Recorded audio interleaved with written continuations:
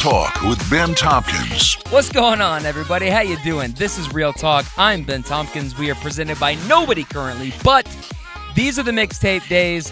How long we'll be in the mixtape days? I don't know. I think we're going to have an update coming soonish. Early 2022, looking pretty good. All right? But how you doing? This is what we got for you today. My man, Jim Phipps, a retired veteran who currently works at Starbucks. He's got a really awesome story. He's got a pretty cool why, as in why he gets up at 4:15 a.m. in the mornings, why he retired from retirement to do that, and why he believes so deeply in putting a smile on people's faces. My man's got some good stories from being over in Iraq, served 24 years in the military, so thank you for your service, Jim. And we spend a lot of time talking about that. We spend some time talking about PTSD, what that's like coming back from combat and serving deployments. We talk about a little bit of the differences in resources that are available to people who are active duty service members and people who are in the reserves. And we also spend some time talking about what it's like being a military family, being a dad. I know that's got to be tough. We talk about that. And also, if you've ever heard of the Triangle of Death, it's a region in Iraq that is mostly known for heavy combat, a lot of insurgency, a lot of attacks, not only on American soldiers, but Iraqi soldiers as well and their forces. It was just one of the hottest zones in the entire war, okay? So it's a place that you don't want to be in, and yet there are people who are tasked with going through the Triangle of Death every day. Jim Phipps is one of those people, and not only was he tasked with this, he was one of the guys that was tasked with driving a truck, and he worked in the Transportation Corps. And whenever they needed supplies, weapons, ammo, anything, he was driving a truck through the Triangle of Death constantly on his deployments. And he served other deployments, so that's not the only thing he did, but this was something that he did a lot. So Jim shares some stories about what that was like, including one of the closest calls, and a story that brings up some of that survivor's guilt, some of that PTSD, some of that, why wasn't that me? Holy shit, that could have been me. And if you want to hear that story and how it unfolds, then obviously you'll have to listen to this episode. But all of that is in today's episode. It's really great stuff.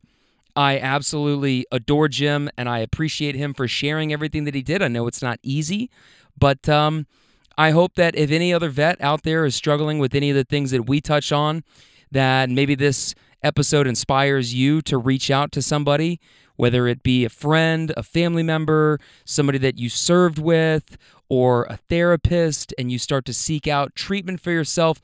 Please do that. Please get better, okay? Start feeling better, and people do care. So I think listening to this, I hope that if anybody is at that point, then it helps them move past it and even just begin to think about moving past it.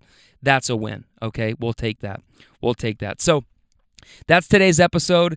Coming up in the next several weeks, as you guys know, I am on the road. Right now, I am currently taping this intro in Maddie's Subaru, and I'm sitting in the parking lot of the Indian Wells Resort. We're hanging out in Palm Springs today and yesterday, and tomorrow we're going to be heading into L.A. to go visit my buddy Justin Stein, shout out, and we're going to see Tame Impala at the Hollywood Bowl, and I think it's going to be a hell of an experience. I'm really excited about that. So Maddie and I are going to be doing little mini episodes, and tomorrow we're going to be dropping the very first one, so it'll be a recap of the first several days. We've been to Joshua Tree. We've been to Palm Springs. We did Halloween at her place at the Grand Canyon. That was fun. So we're going to recap the first several days of the trip and then drop a few of these every couple of days. And after big major events, we've done a camping trip already. We've done a few hikes. So this is something that we said that we were going to be doing. And I'm glad. So we'll be posting episodes at random. The thing that you need to know is that Wednesdays, every single Wednesday, I'm going to have a new episode, a new interview. Nothing will change. We'll just have a couple of bonus content episodes for you, dropping whenever during the week. So that's a good thing, right? Extra free content. That is a really good thing for you. And it's fun. It's fun that Maddie enjoys this stuff enough to want to do it with me. And I think she's pretty good at it, by the way, as well. She's got a cool voice. We've done episodes before together, never released them, and maybe we'll talk about that on our episode tomorrow. But I'm looking forward to it. I'm really looking forward to it, as well as doing everything else on this trip. We're just a couple days in. Again, we're going to be gone until November 21st, so we're spending about 3 weeks, a little more than 3 weeks on the road. We're camping in a lot of places, so we're saving some money there, but it's a hell of a journey, and it's a hell of a way to reconnect after spending March until November separate while she was at the Grand Canyon and I was holding it down in Louisville. And we're excited about what the future holds for the both of us, and we made it. We made it through this really, really difficult and challenging and testing time. So now we're just kind of kicking back and enjoying our time together and just booling, out here booling, bro. In the next several weeks, I do have a lot of people coming up that I'm really excited about. Next week is going to be my buddy Shane Fowler. The week after that is Tim Schladen. After that, the week of Thanksgiving, we're going to have my guy Jordan Toma dropping, and then the following week, my buddy Tim O'Neill. So we have content for days. We've got content for weeks, as a matter of fact, more than a month. I'm sitting here looking at this shit like, damn, we are sitting on gold mines. The episodes are going to be really great. The interviews are really great. And I'll have bonus episode from me and Maddie's trip. So I'm just living, man. I'm just at a place where this is what I am doing, you know? I've got some exciting stuff that I can't share yet, but I'm just kind of enjoying living life before things maybe get a little bit serious and more serious than they have been, I guess. I don't know. More structured, maybe, is the right way to put it. But still going to be doing the show, still going to be doing table talks, still going to be doing everything that I want to do and more. And I'm really excited about that. So I don't have kids. Me and Maddie aren't married. I have the ability to take a month and go on the road. And the beauty is, I taped all these interviews before I left, so I'm just editing and making edits on the road, and then I brought my podcasting equipment with me, and honestly, the inside of a car is a prime recording studio because it's so tight. There's not a lot of places for the sound that I'm generating inside of this vehicle to escape, so you get a really nice sound booth. How about that? It's like I used to sell sound equipment and educate architects on the dynamics of sound. Oh my gosh, it's true. And yeah, everything I've done, every step of the way, has built me up to the place that I am now. And I gotta say, it's a pretty good place. I'm pretty happy. I'm pretty happy where things are at, and I'm pretty happy where things are headed. But that's all. I'm done blabbing, man. I got a really great episode here with Jim Phipps, and I cannot wait for you guys to hear it. And if you enjoy this as much as I did sitting on the other end of the table listening to Jim share his story, please share this with somebody else that you think might find this episode interesting. And please subscribe, rate, and review on Apple Podcasts. It really helps me grow this show. Shout out to everybody that's done that. But please, it takes 2 seconds. Leave me a quick rating and a review on Apple Podcasts, and I fucking love you for that. All right, without further ado, here is Jim Phipps. Okay, we now welcome Jim Phipps to the show. Jim, how you doing? I'm good, Ben. Thanks for having me, man. Appreciate it. Thank you so much for being here. Yeah. So, Jim, I see you in the mornings at Starbucks where you work, and you told me that you're retired. You don't have to do that, but you do it for a pretty special reason. And I thought, this is exactly the type of person that I like to feature on the show and talk to. So share with us what the reasoning is behind you wanting to work in, I guess you could call it fast food industry, but a service industry where you got to deal with people all day long.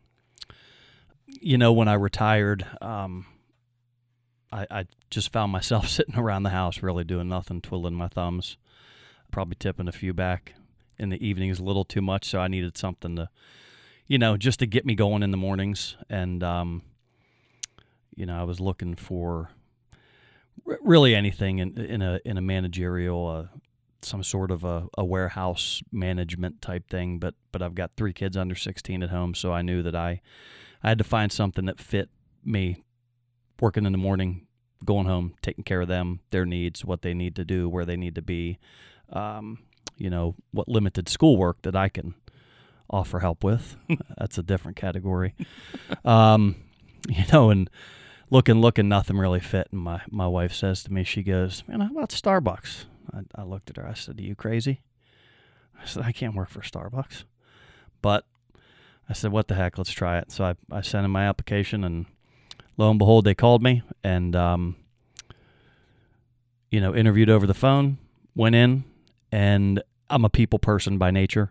So, landed there, and I work 5 a.m. till 9:45, Monday through Friday, no weekends, and I just love interacting with the community. It's off the beaten path, so it's not an interstate fast food. It's not a downtown-based fast food. It's somewhere where truly and honestly I feel like Bill Murray on a day-to-day basis and Groundhog Day.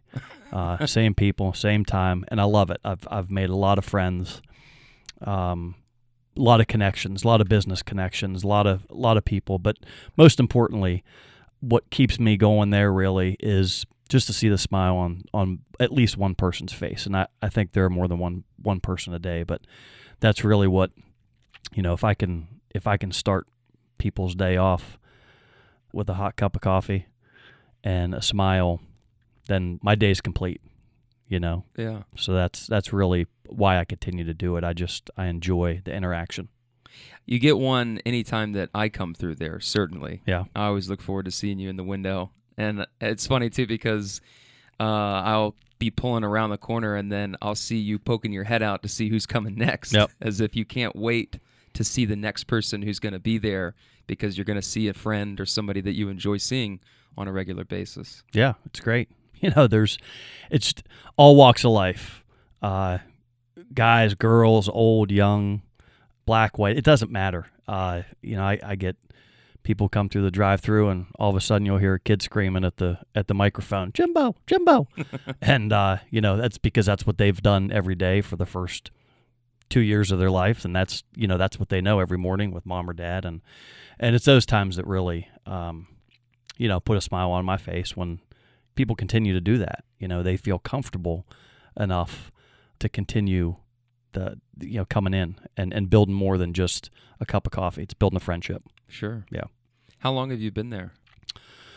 Oh gosh, day 18, maybe 2018, July. So 3 years, Okay. A little over 3 years. Yeah. I moved back to Kentucky and this area, Prospect area in specific, about mid-2018. So as long as I've been back in my second stint of Kentucky, you've been a mainstay in the mornings. And you said something earlier. What was it about Starbucks initially when your wife recommended that made you go, I don't know if that's for me? The whole Seattle West Coast based thing. I don't want to get into politics on this on this radio show, but it just wasn't my fit. I spent 24 years in the Army, and I just thought, we'll see. I didn't know how long I would last, but I know how to put things in boxes, and I don't go there. I go there for, like I said, one thing only, to get a smile on people's faces. If someone wants to talk politics or whatever, that's fine. It's never at length because I got to keep my window times down to a minimum, Sure. But it was just, I don't know. I made it fit. I just make it fit, and I enjoy it. Starbucks is a great company. We've got kids in there who are, full-time students with ASU, and they have great benefits. One of another main reason why I'm there is for the insurance for the family. It's a great company to work for, good people, and they take care of their employees. That's awesome. Yeah. So you deal with people all day long, like you were saying, all different walks of life. So being in a position like that, I would imagine that you pick up on things. You probably have a pretty good instinct on people, on what type of energy they give off. If you're dealing with, okay, quickly, what's your average window time? Or what do you try to keep it to? So we try to keep the window times hopefully under 55, 50. You want to be in the 40s usually. But it's all relative. In my eyes, this is going to sound bad. Hope I don't get fired for this. But in my eyes, window times are window times. Those customers aren't coming back unless you spend the quality time. And quality time may not fit in our window times. Sure. So every customer is different on a daily basis, Ben. I've had people come in who I've talked to every day or a couple times a week for months and months. And I don't want to get into people's personal business, but I found out this was about 1.5 years, 2 years ago, before the pandemic, that one of my customers was sick. And I just talked to her, put a smile on her face every day, rolling out. We laughed together. Sure. So a couple months later, this guy comes through the drive-thru, and I said, "Hey, man, I haven't seen you in here before." He says, "Yeah, I wanted to come by and see who's putting a smile on my wife's face every day." I said, "Oh boy, I'm in trouble now." Uh-oh. I said, that's me." He goes, "Man, you don't understand what that's doing in our household." He said, "Thank you very much. She's sick, and she comes in here because you put a smile on her face every day."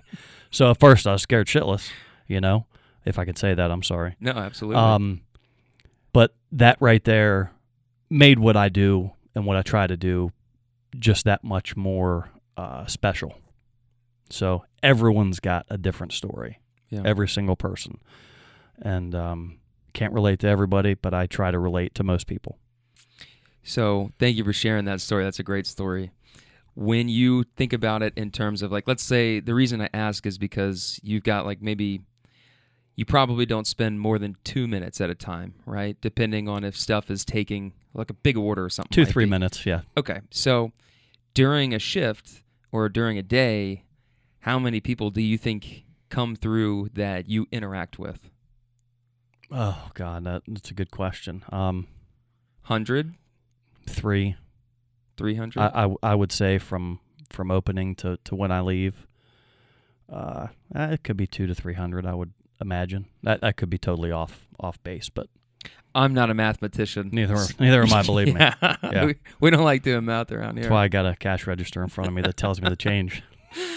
Yeah, well, if we had a calculator, we could probably narrow it down to a pretty accurate number. But, like, that's a good range. Okay, so and my point isn't to do math. My point is to make that you're dealing with a couple hundred people a day. So in those interactions, you pick up on things like what type of day somebody's having, the energy that they give off, if somebody's in a rush or not, or if somebody can be bothered to speak to somebody because I think a lot of times with restaurants or industry workers or as an Uber driver, sometimes you get that, like, service industry treatment from somebody, but then you get a bunch of other people that are genuinely happy to see you. So I'm just wondering what you do in terms of when you get somebody that is maybe hostile or isn't being respectful or polite. How do you let that roll off? What are things that you tell yourself in order to not let that interaction roll into the next person who's about to pull up in 30 seconds? There are plenty of times where things like that happen, and each is different. But for a majority of the time, it's really coffee.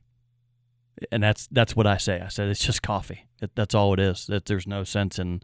They can get aggravated, they can get mad, but I truly believe in the old saying, "Kill them with kindness," and sometimes that makes them even a little more hostile. Oh yeah. Which maybe I do it on purpose sometimes. Sure. But it's never gotten to a point where anything has come to fisticuffs or anything like that.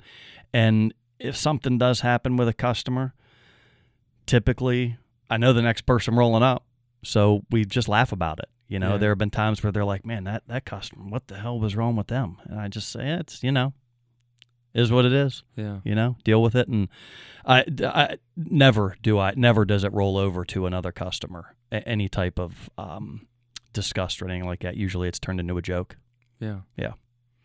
What do you think you've learned about people in interacting with everybody like that on a daily basis?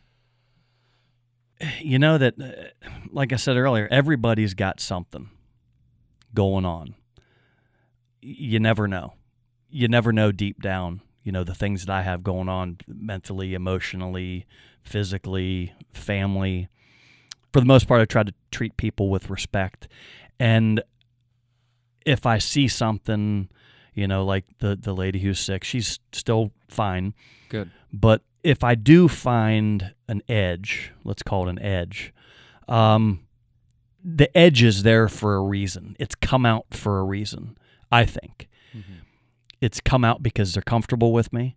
It's come out because they know I like to talk. But I think it's come out for a reason. And that reason is to talk about it. And that has happened on numerous occasions. I mean, you wouldn't believe some of the things that I've talked to customers about in the window. I think it's good conversation. It's sad conversation sometimes. I hear a lot about kids. I enjoy it. I enjoy talking to everybody who comes in there. I think it's funny that sometimes what will end up happening is we won't share things that are really difficult to share with our family or our brothers or our sisters, some of our best friends, but we'll share anything with a stranger or somebody that we don't think we're going to see again. I would imagine you probably have a lot of things that people tell you that you're like, I can't believe they just said that. Oh yeah, for sure. Yes, for sure. And it's not a soap opera. It's never, nothing has really ever been that way, but there people pull up and they've become comfortable with me, and yeah, they tell me stuff that is just off the wall, like, oh, that's okay, that's all right, thanks for telling me, I appreciate that, and they pull away. I'm like, Jesus Christ, I didn't need to know that, yeah. But I don't mean that negatively. I mean, if people tell me whatever they want, but when they pull away, it's okay. It makes me feel good because they're able to do that. Sure. They know that it's completely comfortable. So I don't mind it. It's a flattering thing almost. It's humbling to know that people feel comfortable enough sharing some of the things that they do with you or anybody else that can relate to a statement like that. Yeah. It's a lot of times working there, it's humbling at times. The amount of people that now I've lost a lot due to COVID. They put espresso machines in their own houses, or they just realized, man, either I was spending too much money, or I can do without coffee. So there are those that I haven't seen in a while, but COVID hit hard, and you move on and see them out. It's interesting seeing people out and about. When I first started working, and then I'd see somebody out there, they'd be like, "Jimbo?" I said, "Yeah, it's not just a torso in a window. It's not just a machine turning, handing out coffee out the window." So I really enjoy what I do. I enjoy it. I enjoy the people I work with. And if I didn't, I wouldn't wake up at 4:15 every morning to go do it. Sure. So now this is almost a second lifetime for you in a sense, like a second career for you, because you told me that you had retired from the military, which, by the way, people, I don't think I ran through this at the top, but yeah, that was when you told me that you were retired, but that you did this just to put a smile on people's faces. I was like, that's awesome, dude. So then you said, yeah, I've been in the military. I served in the military for 24 years. So when did you get in, and when did you officially retire from that? Joined October 6th, 1994 for college money. That's what I initially signed up for. And went off to boot camp, Fort Leonard Wood, Missouri. One of the best times of my life. You hear about boot camp, and it was scary at times, but it's all relative. You make it what you make it. And I enjoyed it. I had fun. And I'll never forget the day that I graduated boot camp, I was in for 4 or 6 years and going to be done. And they played Lee Greenwood, God bless the USA, at our graduation. And I sat there and 162 of us, a bunch of us crying. And it was right then and there that I kind of made the decision then. I knew in the back of my head I'm going to do this long term. And so I stayed, and 24 years later, November 1st of 2018, called it a career. What branch? So I was in the Army via the Ohio Army National Guard. I have 15 total active duty years between deployments and full-time service. I worked for a counter-drug task force up in Ohio since 2010. 24 total years, 15 of them active duty time. It wasn't sexy. I'm not a Green Beret. I'm not Special Forces. I'm not one of those guys. Served with a lot of them, know a lot of them, but I spent 24 years in the Transportation Corps, and wouldn't change it for the world. Like I said, not as sexy as all that other stuff, but just as important. But been a lot of places, done a lot of things, and had a lot of fun, and wouldn't be the man that I am today without it. Thank you for your service. Yeah, no problem. What do you do in the Transportation Corps?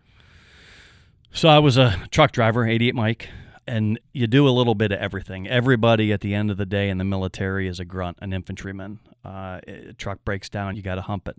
But our job in the Transportation Corps was to move supplies, ammo, people, goods, equipment, parts, to move it where it was needed. And that's really, that sounds like, you're a truck driver. Yeah, you're a truck driver. But it depends on where you're driving that truck at. Could change a lot. What happens if you have to go through the Triangle of Death? I spent many, many months in the Triangle of Death in Iraq. And, that was my first deployment, 2003 to 2004. And that's my transportation company. We spent 10 months, 15-month deployment. And that's all we did, move supplies around Iraq throughout the Triangle of Death. So it's a little different than, FedEx and something, from Louisville to wherever. Yeah. Because we're constantly on the road. And we're not unsung heroes. That's silly. You hear that. But it's dangerous out there on the road. You never know where things are coming from. So you always got to be sharp on your toes. And we get things from point A to point B, sometimes via C, D, E, and F. Sure. But that's what the Transportation Corps is. Can you describe for our listeners what the Triangle of Death is? It was one of the hottest zones in Iraq back in the early days.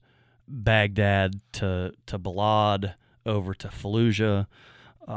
It was just really a lot of IEDs were prevalent. That's when at the beginning of the war, that's when they really started creating these IEDs, and they were trying to disrupt. That's the first thing that you want to do. They want to disrupt how and where we can get supplies, because if our soldiers on the ground, if the troops on the ground can't get the supplies, then they're screwed. So the Transportation Corps became one of the number one targets for terrorists. So Triangle of Death or Iraq or Afghanistan, it's all dangerous. So it's just a bad, bad place to be.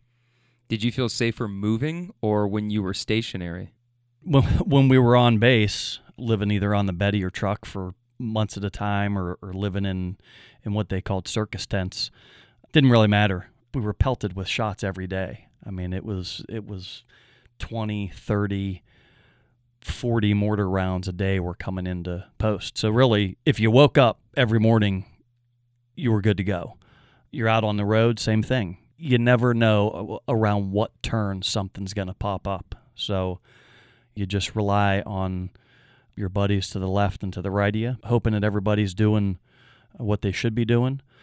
And, thankfully, my deployments, my units had, we made it through. We survived. So every troop in my direct units that I deployed with, yes. Every trip? Oh yeah. We saw a lot, but thankfully we all came home. Yeah. Yeah, I got to imagine that when you're going on one of these trips, anytime you step out to drive, you don't know if you're going to run over something that sends the vehicle up into the air. You don't know if you're going to come into a canyon and there's people up there that are about to rain down on you guys. I would imagine that every single time you go out there, your adrenaline's got to be pumping. How do you psych yourself up for that if you're the one physically driving the truck? You just you fall back on your training, and you fall back on again those around you. You didn't think twice about it. A lot of times people think, oh God, you got it so rough over there. No, that's bullshit. The ones who have it the worst are the spouses and the loved ones back home, because they're the ones who are watching the TV every day, and they're the ones who are sitting on edge, and they're the ones who are waiting for a knock at the door. We just go out and do our jobs, and that's it.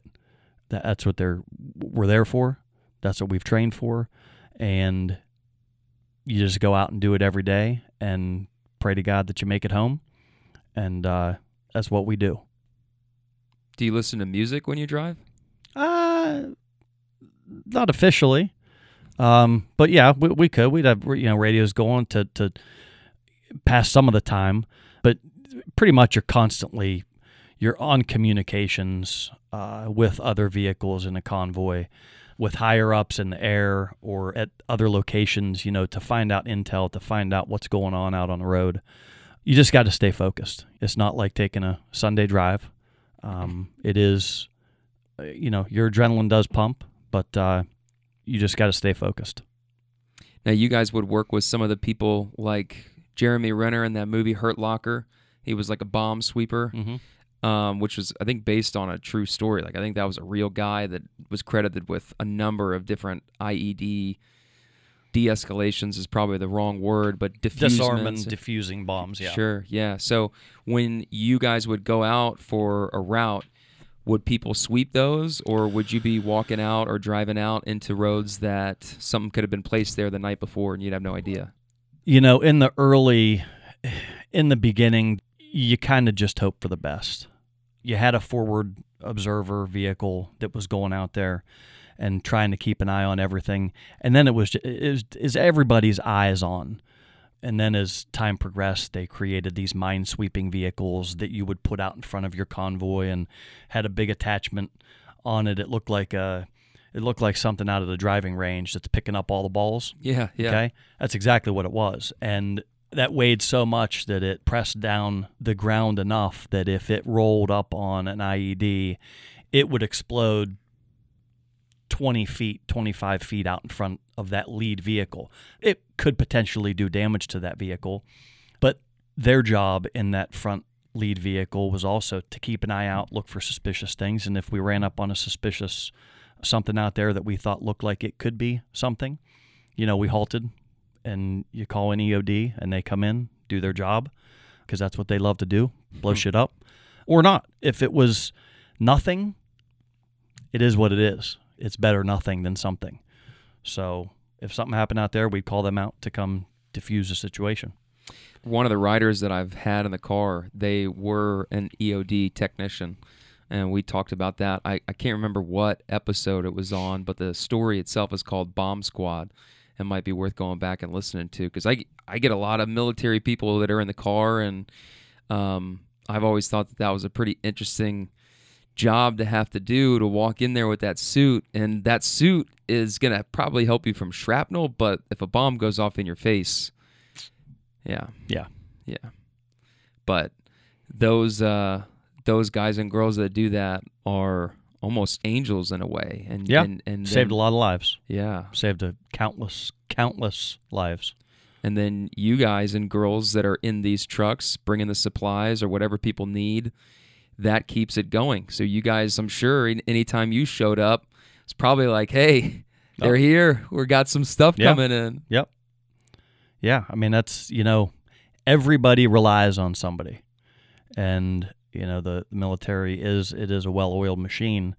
Ain't one thing that's going to work without another, and you hear oftentimes, the Army make fun of the Air Force or the Marines make fun of this or that. At the end of the day, I served with every one of them, and I wouldn't change any of it. we all know we got each other's back. So really, it's just the military. It's an interesting 1%, maybe 1.5% now of a population, and y'all work together. Did you have any close calls? Here and there, at times. Every day was a close call when you're on base. I mean, honestly, a rocket or a mortar could hit 100 yards from you. I would consider that a close call. It's a definite pucker factor. Sure. When I was in Afghanistan, you became so complacent's the wrong word, but you just became so used to it happening every day that when the alarms went off, because once something was detected, a siren would go off. There were times you just walk out and just keep doing what you're doing, because at the end of the day, a brick wall or something like that, if it's a direct hit, isn't going to save you. So call it stupidity, but sometimes you would just completely carry on and think, just another one. Jesus, here we go again. Many, many close calls. Anything while you were on the road? Always something on the road. We weren't hit that often. We had some other platoons that were hit a little more often. But, I really believe that if you were doing the right thing and you were doing what you were supposed to be doing and you had all hands on deck, everyone's doing what they're supposed to be doing. No one wants to screw with a convoy of gun trucks, mounted 50 cals and 240 Bravos and, soldiers who are loaded to the gild. If you saw that coming down the road, what are you going to do? Not fuck with Not fuck with them, right? Yeah. So, we were lucky. We were very lucky, and I attribute that to good training, good timing, and a serious show of force, and never letting anybody get to us or push us around. Yeah. Yeah. So I'm somebody that also believes that if you go about doing your life and living your life in a way that is mostly complimentary of others, you lead with kindness and vulnerability, and you're a good person. At the end of the day, you're a good person, that good things tend to happen to those people. Things tend to work out. But I also have to reconcile that with the notion of bad things also happen to good people. Absolutely. And I'm sure that you were in a lot of situations over there and certainly worked with a lot of people in the military that it's just like, why me? Why my company? Why did this have to happen today? On all the times we've ever done this one thing, why wasn't it me? Sometimes people are haunted by that. They are on a route every day, and then for whatever reason, it's just the one day that they get sick or take off, and then something happens, and that's survivor's guilt. So I would imagine that's a really, really hard thing to reconcile. So that's funny that you bring that up. First deployment, there was no going home for what they called R&R. When it did evolve into, we're able to send soldiers home, we as the guys who had been around longest decided that we were going to let the younger kids. When I deployed, we deployed out of Ohio and went down to Virginia, and then from Virginia trained up and shipped over to Kuwait. We had guys who were assigned to our unit who were still in what they call advanced individual training. And that's after boot camp, after your initial boot camp. And they were training to be truck drivers. And they knew, because they had been told, hey, your unit's deployed. They're sitting in Kuwait right now. So when you graduate here, you're going to go home for a few days. And guess what? You're going to hop on a plane and head over. And I had been doing a lot over there. And I was just getting, my leadership could see that I was getting burnt out. So they sent me on an R&R down to Qatar for 3 days to a little naval station there just to get away. Sure. They could see I was stressed, and they, Phipps, you need to go ahead and take breaks. So I went down with, I think, 2 other people from our unit, and come to find out, the second day that I was gone, my convoy got hit, and the guy who was driving my truck was about 6'7", 6'8", and an IED went off hanging from a telephone pole, so it went off right in front of the vehicle. And we didn't have up armor stuff back then. We were in old Vietnam era vehicles, so nothing was up armored. We filled our doors with sand, as much sand as we could. We put sandbags down on the ground, couldn't put anything in front of the windshield because you just needed to see out of it. And an IED went off, and he took a 3-inch piece of shrapnel right to the chest. Now, it embedded in his flak jacket, so he wasn't injured. Had that been me, it would have been a 3-inch piece of shrapnel right through my throat. So you don't know when it's going to happen. Had I been there, had I not been on that 3-day getaway, maybe it would have happened, maybe it wouldn't have happened. Who knows? But when you think about it, like, oh shit, that hit that guy who was 6'7" in the chest. With me sitting there, it sure enough going to take a good chunk of my head off. Yeah. So you think about those things, and you think about them for about a minute when you're there, and that's about all the time that you really can think about it. And then you just drive on and continue on with the mission. So I was lucky. Yeah, I'm glad that you were on the R&R that day, and that sometimes, look, there's a benefit to maybe being a little bit on the shorter side there in that sense. Yeah, that's true. Yep. What about other times? Because I think what happens a lot is people who suffer from PTSD or that go on once they retire and they're living the civilian life. While you're there, you said you think about it for a minute and then you just kind of get on to the next thing, right? But if you have more time, more downtime, and more time to think about some of that stuff, I think that's probably what I've at least been told by other people who have been haunted or suffer from PTSD, is that I'm trying to go to bed at night and I can't stop my mind from wandering and remembering and bringing me back to these places, and then I'm now haunted with these questions of, why wasn't I there? Why wasn't that me? Or why was I there? Why was I there in the first place? There's a lot of different ways that people deal with that. I'm wondering if you've ever dealt with any PTSD, or what your experience would be like with some of that stuff. PTSD is a big reason why I believe, and I think it's been documented, is a big reason why, veterans turn to alcohol, because it numbs the brain. I mean, Sure.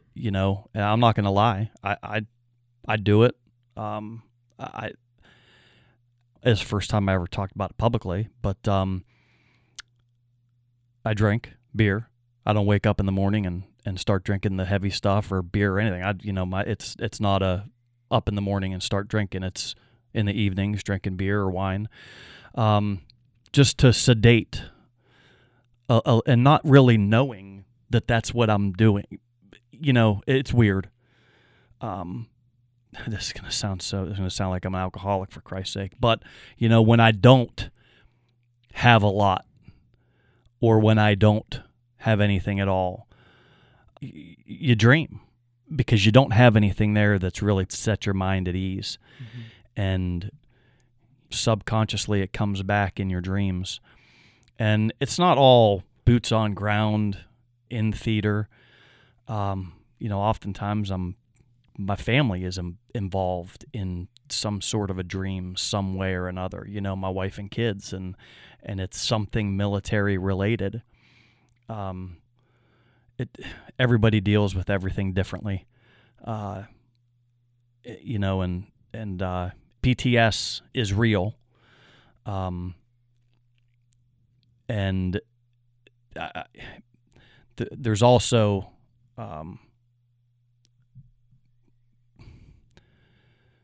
there's been so much talk about it, I believe, from when you're coming home from a deployment or coming home from something. There's so much talk, so much, you're this, you're that, you're this, you're that. I think that some of it is pushed on some people. Not that it's not there, but, World War I, World War II, even when those people were done with a combat deployment, they were put on a ship most times, and they spent a couple weeks at sea coming home. They had a lot of time to decompress. They had a lot of time to be each other's shoulder to cry on. They had a lot of time to, talk about what they had just gone through. Mm-hmm. In this day and age, When you come back from a deployment, you're thrust right back into society from the Vietnam era on. I mean, you're thrust back in. So there wasn't that internal healing or just being able to talk about it amongst everybody that you just went through it with. Sure. You know, you had a week at your demobilization site or something like that, and that was it. Then you're back at it. So everybody deals with it differently, and it is real. Do you think that's because of the way that transportation works now, that they had to be on the ships, whereas they just bring you on a plane and then you're for back? Sure. Yeah. Okay. I mean, it's just easy. You hop on a C5 or a C-17 and you fly halfway across the world in 2 days. Yeah. You know, and you don't really get that decompression time. You don't get that time to cry or to laugh or do whatever. You don't really get it. What about at base once you guys get back? I mean, because it sounds like that would be a really healthy, no-brainer thing to create a week of let's bring some professionals in, let's decompress. Is there anything like that? There is. A little bit different between active duty and National Guard deployments. When you're active duty, you're going back to a base that you live, you're full-time there, and they've got everything set up. All the doctors are there, the hospitals are there, the clinics. When you're a reservist or a guardsman and you return from the deployment, you want to get the hell home, you know? So you're at a demob site, and you got some people saying, oh, tell them everything. Well, fuck no, I don't want to be stuck here for 4 more months. I want to go home. So, but you learn deployment after deployment that you got to tell people what's going on. But still, at the end of the day, as reservists or guardsmen, once you spend that week, typically it's about a week, maybe a little bit more after a deployment, you're talking to doctors and you're doing all kinds of stuff. You're getting physical, you're doing this, you're doing that. And then you go home. So you don't have that full-time clinician there. You can't go to your platoon sergeant and say, hey, Sarge, man, I'm having nightmares. All right, Joe Snuffy, I'm going to go to sick call. Joe Snuffy's getting paid every day, continuing to get paid. Mm-hmm. You know, you're a guardsman or a reservist. You're working at Walmart. You can't go to your supervisor and say, hey, boss, man, I'm having nightmares. I can't handle this. Well, you're going to have to deal with that on your own time. Mm. You know, we don't have the exact outlets that an active duty component returning from a deployment has at their discretion. Mm-hmm. You know what I mean? Yeah. I have plenty of people I can talk to. Sure. But it's all on my own time. It's all on my own dollar. You know? Those resources exist different ways. Different ways. They're there. Sure. But they're not there in the exact capacity. So you find it's a little more difficult to reach out because you got to make a living. Right. You know? The guy on active duty is still making a living while he's being assessed for PTSD or while he's being assessed for this or for that. Mm-hmm. So there is a difference how it's dealt with. I would wonder what could be done there. It seems like that's a pretty big thing to take on, but I would imagine that somebody could definitely get people on board with trying to get something called to action to bring awareness to the fact that there are people that are going into situations where they might not come back. And when you're over there in the trenches, it's not their active duty, their reserve. It's every man or woman is in a helmet and has the flag on. Then you come back, and your accessibility to reacclimate yourself to society is different for you guys and girls that are reserves. And honestly, I've met so many people who are in the Army National Guard or that work in reserves. Some of the people that I went to school with that did the ROTC programs to get their school paid for that now work and are in the National Guard to keep that status going. But to think that my friends and people that I've talked to and met have different benefits that are available to them, even though they're just as liable to get lit up or lay their life on the line and pay that ultimate sacrifice, it doesn't seem fair to me. I don't know. I've talked to several doctors about it, when I was up in Ohio, and they're trying, but it's hard. It's a whole different animal. I don't know what the answer is, because if you start putting every person who's got a problem back on active duty to have it taken care of, that's going to overload that system. So I don't know what the answer is. Ultimately, the answer is, as a leader, always making yourself available, which I have. Since my last deployment, I was a platoon sergeant. I had about 50 soldiers underneath me, and I cared for them. And there are still some that reach out. There are those that don't, and that's okay. They deal with things other ways. But y'all try to work with each other. Sure. For the most part. And that's one of the best ways to deal with it as well.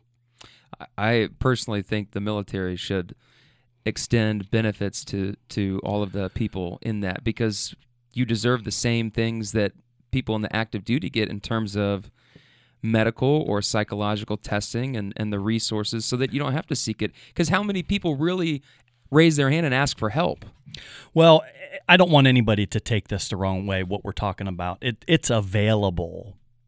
It's just not available in the same capacity. Sure. And there's a willingness there. There's got to be a willingness to self-identify and say, yeah, I got a problem. And then that ball can get rolling. Mm-hmm.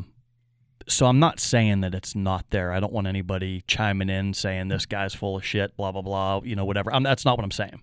I'm just saying it's just dealt a little bit differently. And, I don't know who knows what the answer is. But at the end of the day, the first thing is knowing individually that I got a problem. Mm-hmm. And where do I go? Who do I talk to? What do I need to do? Sure. If it gets to a certain level, then, yeah, you're going to be put on some sort of a status, I would hope, that's going to keep the roof over your family's head and keep the food on the table. But there is just that little disparity.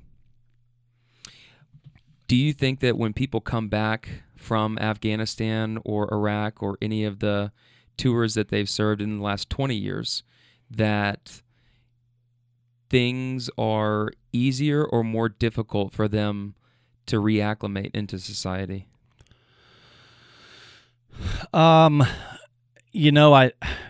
September 11th changed a lot. I mean, my God, in this country, everybody had everybody's back that afternoon, and it was on. And when people were coming back from deployments, there was positivity, there was hope, there was joy, and I think for the most part that has continued throughout this era of the Middle East. That helps, knowing that your country support you. It does help. Yeah. Is it necessary?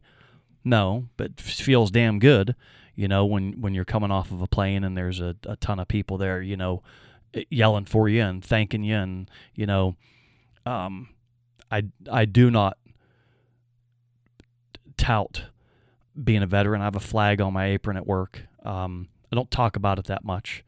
When my kids were younger and I'd be off on Veterans Day and I'd go into daycare, drop my kids off, and they'd be like, "Oh, where are you going to breakfast this morning? Where are you going?" Just going back home, and I'm going to cook my English muffin and my egg. And "Oh, where are you going for lunch?" I'm probably going to make that too. It's good that people identify that and are willing to, reach out to you. But I don't think it's really anything that any veteran out there, I don't tout it. I don't,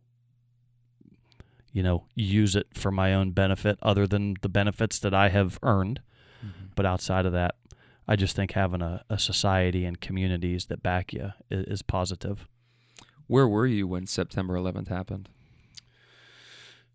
I was working for my future father-in-law in the mortgage business. I was a loan processor, and I was sitting in an office, and he came out from his office and said what was going on, went in and watched everything unfold, and knew at that point that life was going to change. I mean, we immediately got called up to go stand up units and move throughout the country and go back to your units, and everything was secured. Everything was on lockdown. Mm-hmm.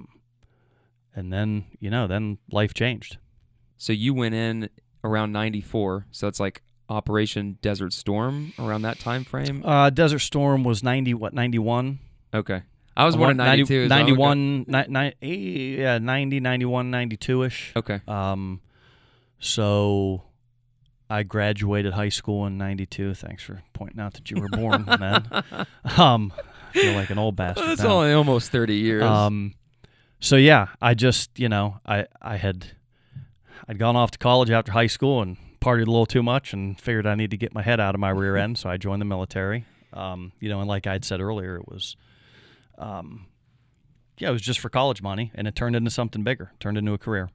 And then fast forward 8, 9, 10 years, whatever the math is on that, in 2001, you have already gone into the reserves, and at that point you're doing both, or had you still been active duty at all? Or no, I wasn't active duty at all. I was National Guard. I was one weekend a month, going to school, working just a regular 9 to 5, doing one weekend a month, and had some pretty cool life experiences. I got to go to the 96 Olympics and what they called Guard the Games. And then September 11th hit, and the big dogs got deployed then, the people that we don't know about, the horseback riders, the special forces guys who went in and were looking for bin Laden. It wasn't until really the government had decided to, we're going to focus on Iraq. That's where a lot of the terrorists are coming from. And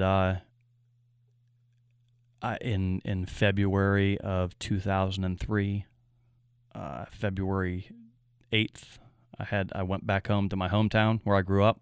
Parents still lived there. I had gotten engaged several months prior to that. I went in to drill on a Saturday, February 8th. Sunday, went after drill, probably went out drinking with the buddies, did whatever. Went back to my parents' house, spent the night, showed up at drill the next morning, and our lieutenant came in carrying what was called a warning order, mm-hmm. and sat everybody down, and he's like, at some point in time, we all knew it was coming. We all knew it was inevitable, He says, hey, we got a warning order here, and he starts reading this, what they call a warno. And while he was reading this warno, our admin sergeant came in with a MOB order. So that changed the game right there. It wasn't, hey, you're on alert for, he read this MOB order and he said, be back in 3 days. Be back at, 0600 on Wednesday, the 12th of February. And we're going to start ramping up to deploy. So, I was 150 miles away from my fiance, who lived in Columbus, Ohio, and was going to Ohio State, and went home, called my dad. I said, hey, Dad, does you think the jeweler has that wedding bands ready yet, maybe? He goes, why, what's going on? I said, well, I'm leaving in 3 days. So, pucker factor sets in, and one of the coolest things ever, I went home to my parents, drove the 2.5 hours from my hometown back to Columbus, and had asked my fiance to come over, that night to my apartment. She was living on campus. And when I got home, she was there, and I just hugged her. And she literally instantaneously knew what was going on. She knew that we had gotten our marching orders, and we had spent the past couple weeks talking to people, what if we talked to her pastor, and what if this happens, and what if this happens. So we called her pastor that night, Sunday night, and put a wedding in motion for the next morning. And February 10th, 2003, we got married to about 70 people at our wedding. Went and had a little impromptu reception at a local restaurant that gave up the room. Wow. Yeah, so it was really pretty neat. And then I left for 15 months, so it's a pretty interesting first year of marriage. It was no fighting or anything like that, you know. A lot of things. So at that point, you know, you're activated for however long. Got home from that 2004. Went back to guard status, you know, 1 weekend a month, and then it had become a lot more training. You found yourself not doing 2 weeks of summer. It was a little more, and they kept upping it a little more just because they knew that the rotations were going to continue. Mm-hmm.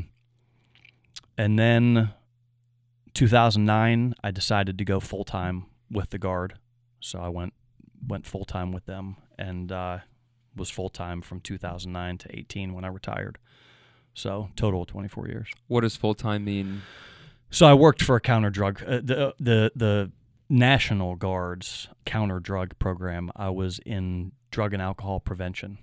So I would work with these grassroots organizations who put together ways of doing things, and we would just bring the military mentality and some of our troop leading procedures, some of the ways that we did things that were proven successful. Mm-hmm. We could take it into their community and maybe work it into what they were doing in their communities to help prevent drug and alcohol abuse amongst the youth. Mm-hmm. And we were there just as a support.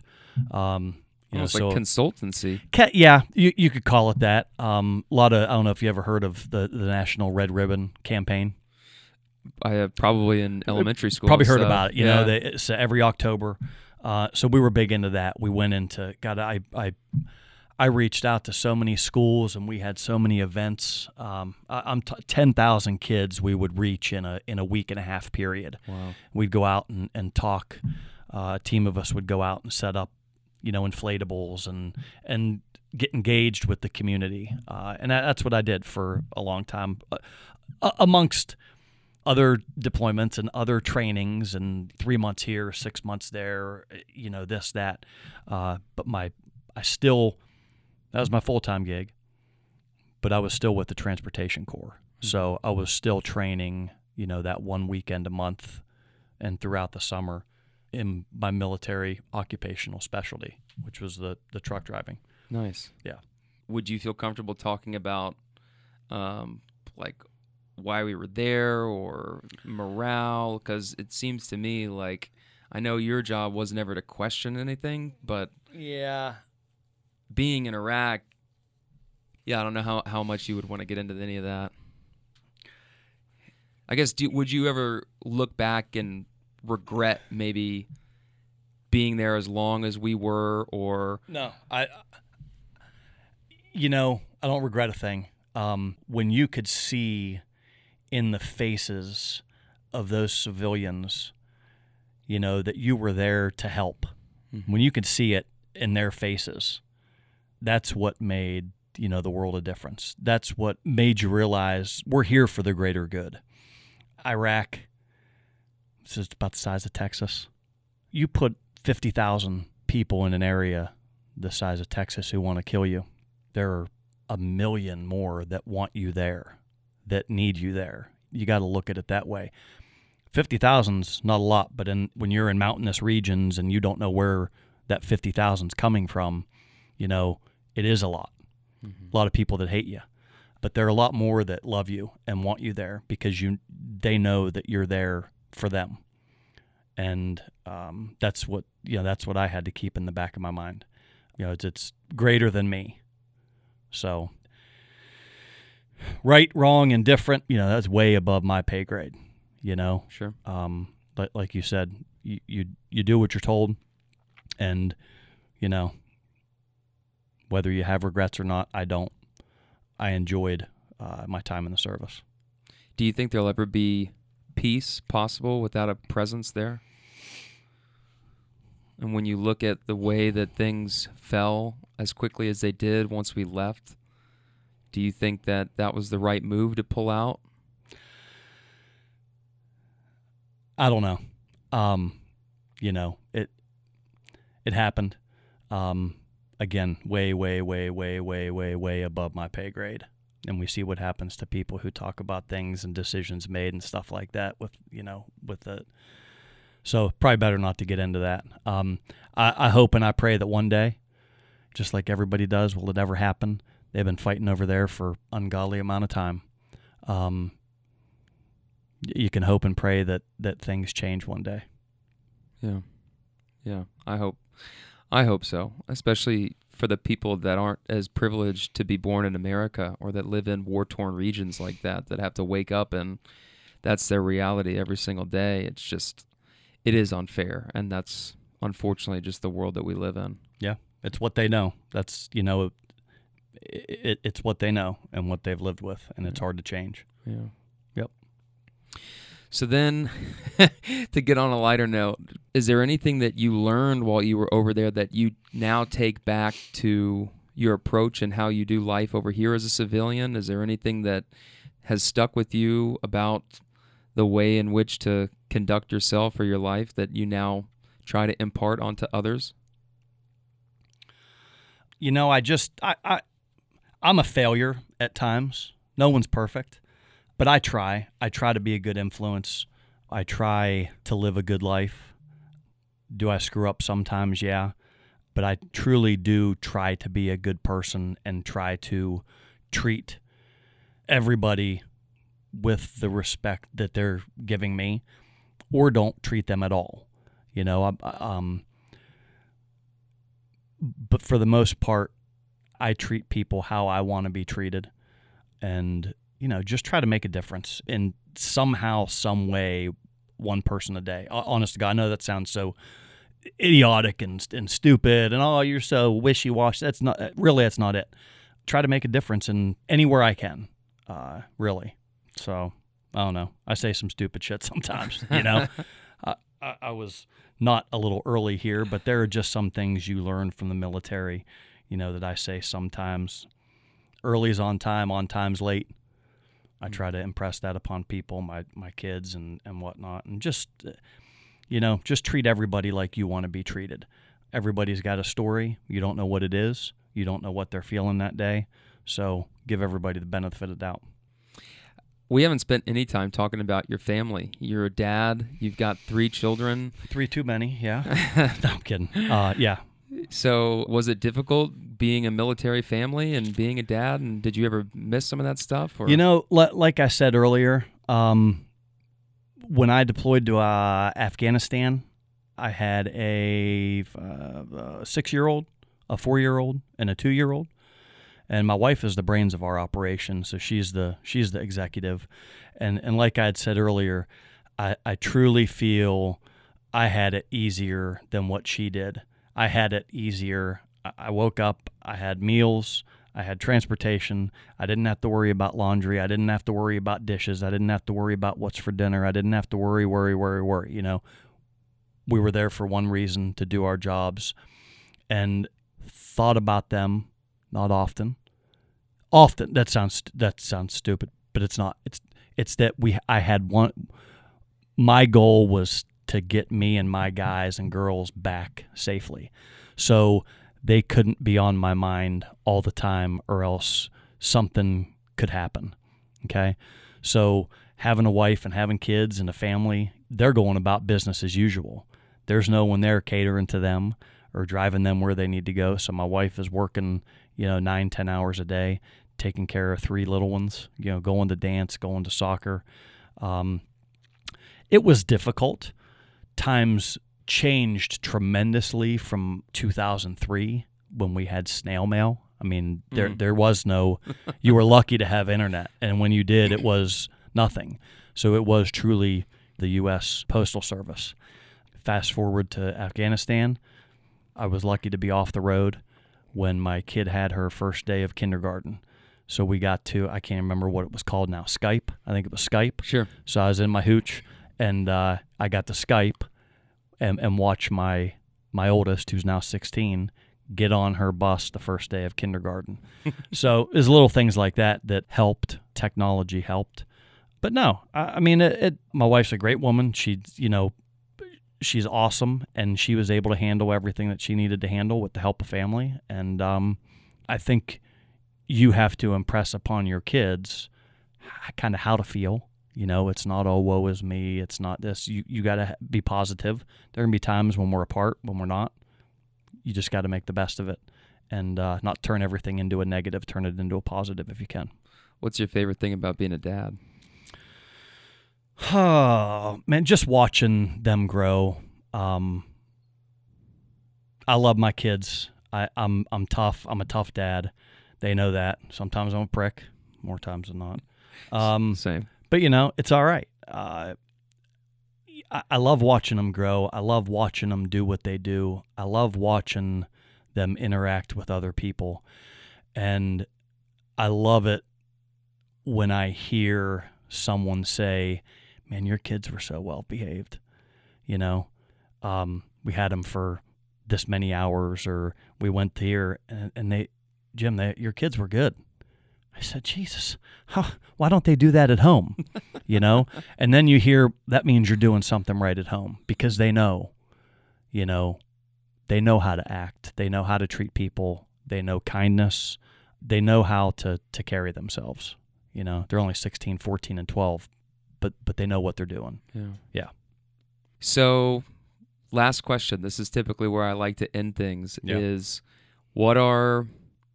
if I said to you, Jim, real talk, fill in the blank, what do you think would be a sentence or a way to follow up that statement with some of the things that you believe to be truest about life or people or just living? It happens every day at serving people at Starbucks. I'm there for a set amount of time, and people pull up, and it's been 3.5 years now, and so for the most part, most people know me, but there are those who are newer come in. They're like, man, how the hell are you in such a good mood at 5:50 in the morning? And my response to that is, I woke up this morning, number one. My wife and kids are up. What the hell can get any better than that? I mean, I've seen some shit, and I've been some places where I didn't know if I was going to wake up the next morning. So it puts now dealing with life, serving coffee, it really puts that into perspective. And I truly am blessed, and I do thank God every morning that I wake up, because it's easy not to. Mm-hmm. It's easy to give in. Some people think I'm full of shit. There's no way that this guy can be so chipper and so this and so that. All right, whatever. I'm not always like that. I have my times. Sure. But for the most part, I try. I really do try to embrace waking up, being healthy, having a healthy family, and just putting my best foot forward every day. I think sometimes people don't want to believe that other people could be that happy because they're not that happy, but that's just all a projection. But thank you so much for everything that you do, not only in our community and brightening certainly my day. Whenever I see you sticking your head out the window, I'm always like, here we go. How you doing? And thanks for coming over and sharing everything that you did and talking about some of this stuff. I know it gets delicate, and I never want to cause harm by stirring any memories or any feelings or anything up when we start to discuss things that are heavy in terms of any kind of a trauma. And I'm thankful that you were willing to share and be vulnerable about those moments and some of the things that you deal with and some of the other people deal with, because it takes strength and courageous people like you to be able to talk about that stuff so that we normalize it, and people who do want to get help or seek out the camaraderie that they might miss from being in different teams or companies or wherever, that they have that and they know it exists. And I'm proud to know you, man. I think what you do is awesome, and thank you so much for coming over and sitting down to talk with me. Yeah, man. Thanks for having me. I appreciate it. And I enjoy seeing you too every day. Awesome. Thanks, Jim. All right, Ben. Thanks. All right, man. That's all I got. Again, special shout out to Jim. Thank you so much for coming over and sharing. And thank you for doing what you do, man. Seriously, it's really fucking cool. And I don't say that often, and I wouldn't say that unless I didn't absolutely mean it. And I certainly wouldn't make the time for you to come to the studio and have this conversation and put your story out there if I didn't think that it was really something that I feel inspired by. And that's genuine. I truly feel inspired by somebody doing what he's doing, because no one asked him to do that, and certainly he doesn't expect any kind of praise or anything for it. That's not why he does it. He just He does it because that's who he is. He just wants to put a smile on people's faces. And I applaud that because there's a lot of me in Jim doing what I've been doing with the Uber Stories thing. Like, yeah, a lot of it is, sure, it's to get stories and everything like that. But what are the stories that I always find the most fascinating and I love the most? It's the ones where I'm truly feeling like I'm helping people and somebody tells me, thank you so much, gives me some great compliment. And I'm like, dude, I do it just because I know it needs to be done, because I want to be for other people what I need for myself. I want to be the change that I see in the world. And Jim is somebody that when I think about that statement, be the change you want to see in the world, he's literally doing that. He's literally doing that from a Starbucks window. And I fucking applaud that. I stand. Thank you for your service, not only at Starbucks, thank you for your service in the military, 24 years, shout out. And thank you for coming on the show, Jim. Thanks for making a difference, man. You do make a difference. You do make a difference. Guys, that's it. I am back next week. Please drop a rating and a review on Apple Podcasts. I'll say it one more time, shameless plug. And be on the lookout for mini episodes from Maddie and I's trip and for Shane Fowler next week. All right. I am Ben Tompkins. That's Real Talk.